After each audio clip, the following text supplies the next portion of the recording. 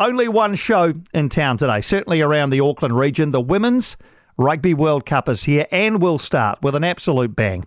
47,000 fans going to pack into Eden Park today and into the evening to watch the first three games and at the same time break a bunch of records. The first ever sold-out women's sports event at Eden Park. The largest ever attendance at a standalone women's sports event in New Zealand, and not only the largest, but by more than double the previous record. The most attended Women's Rugby World Cup match day ever.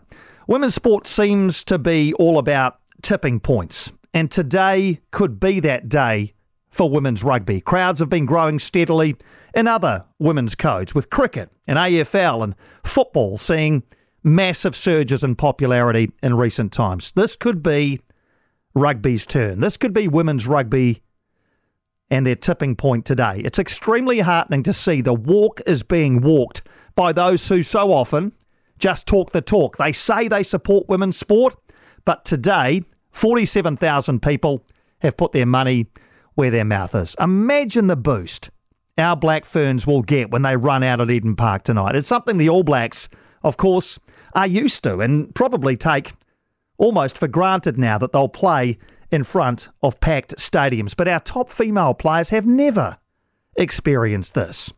What is important, though, is that this isn't an end point. This needs to be a launching pad. More games for the Black Ferns, especially at home.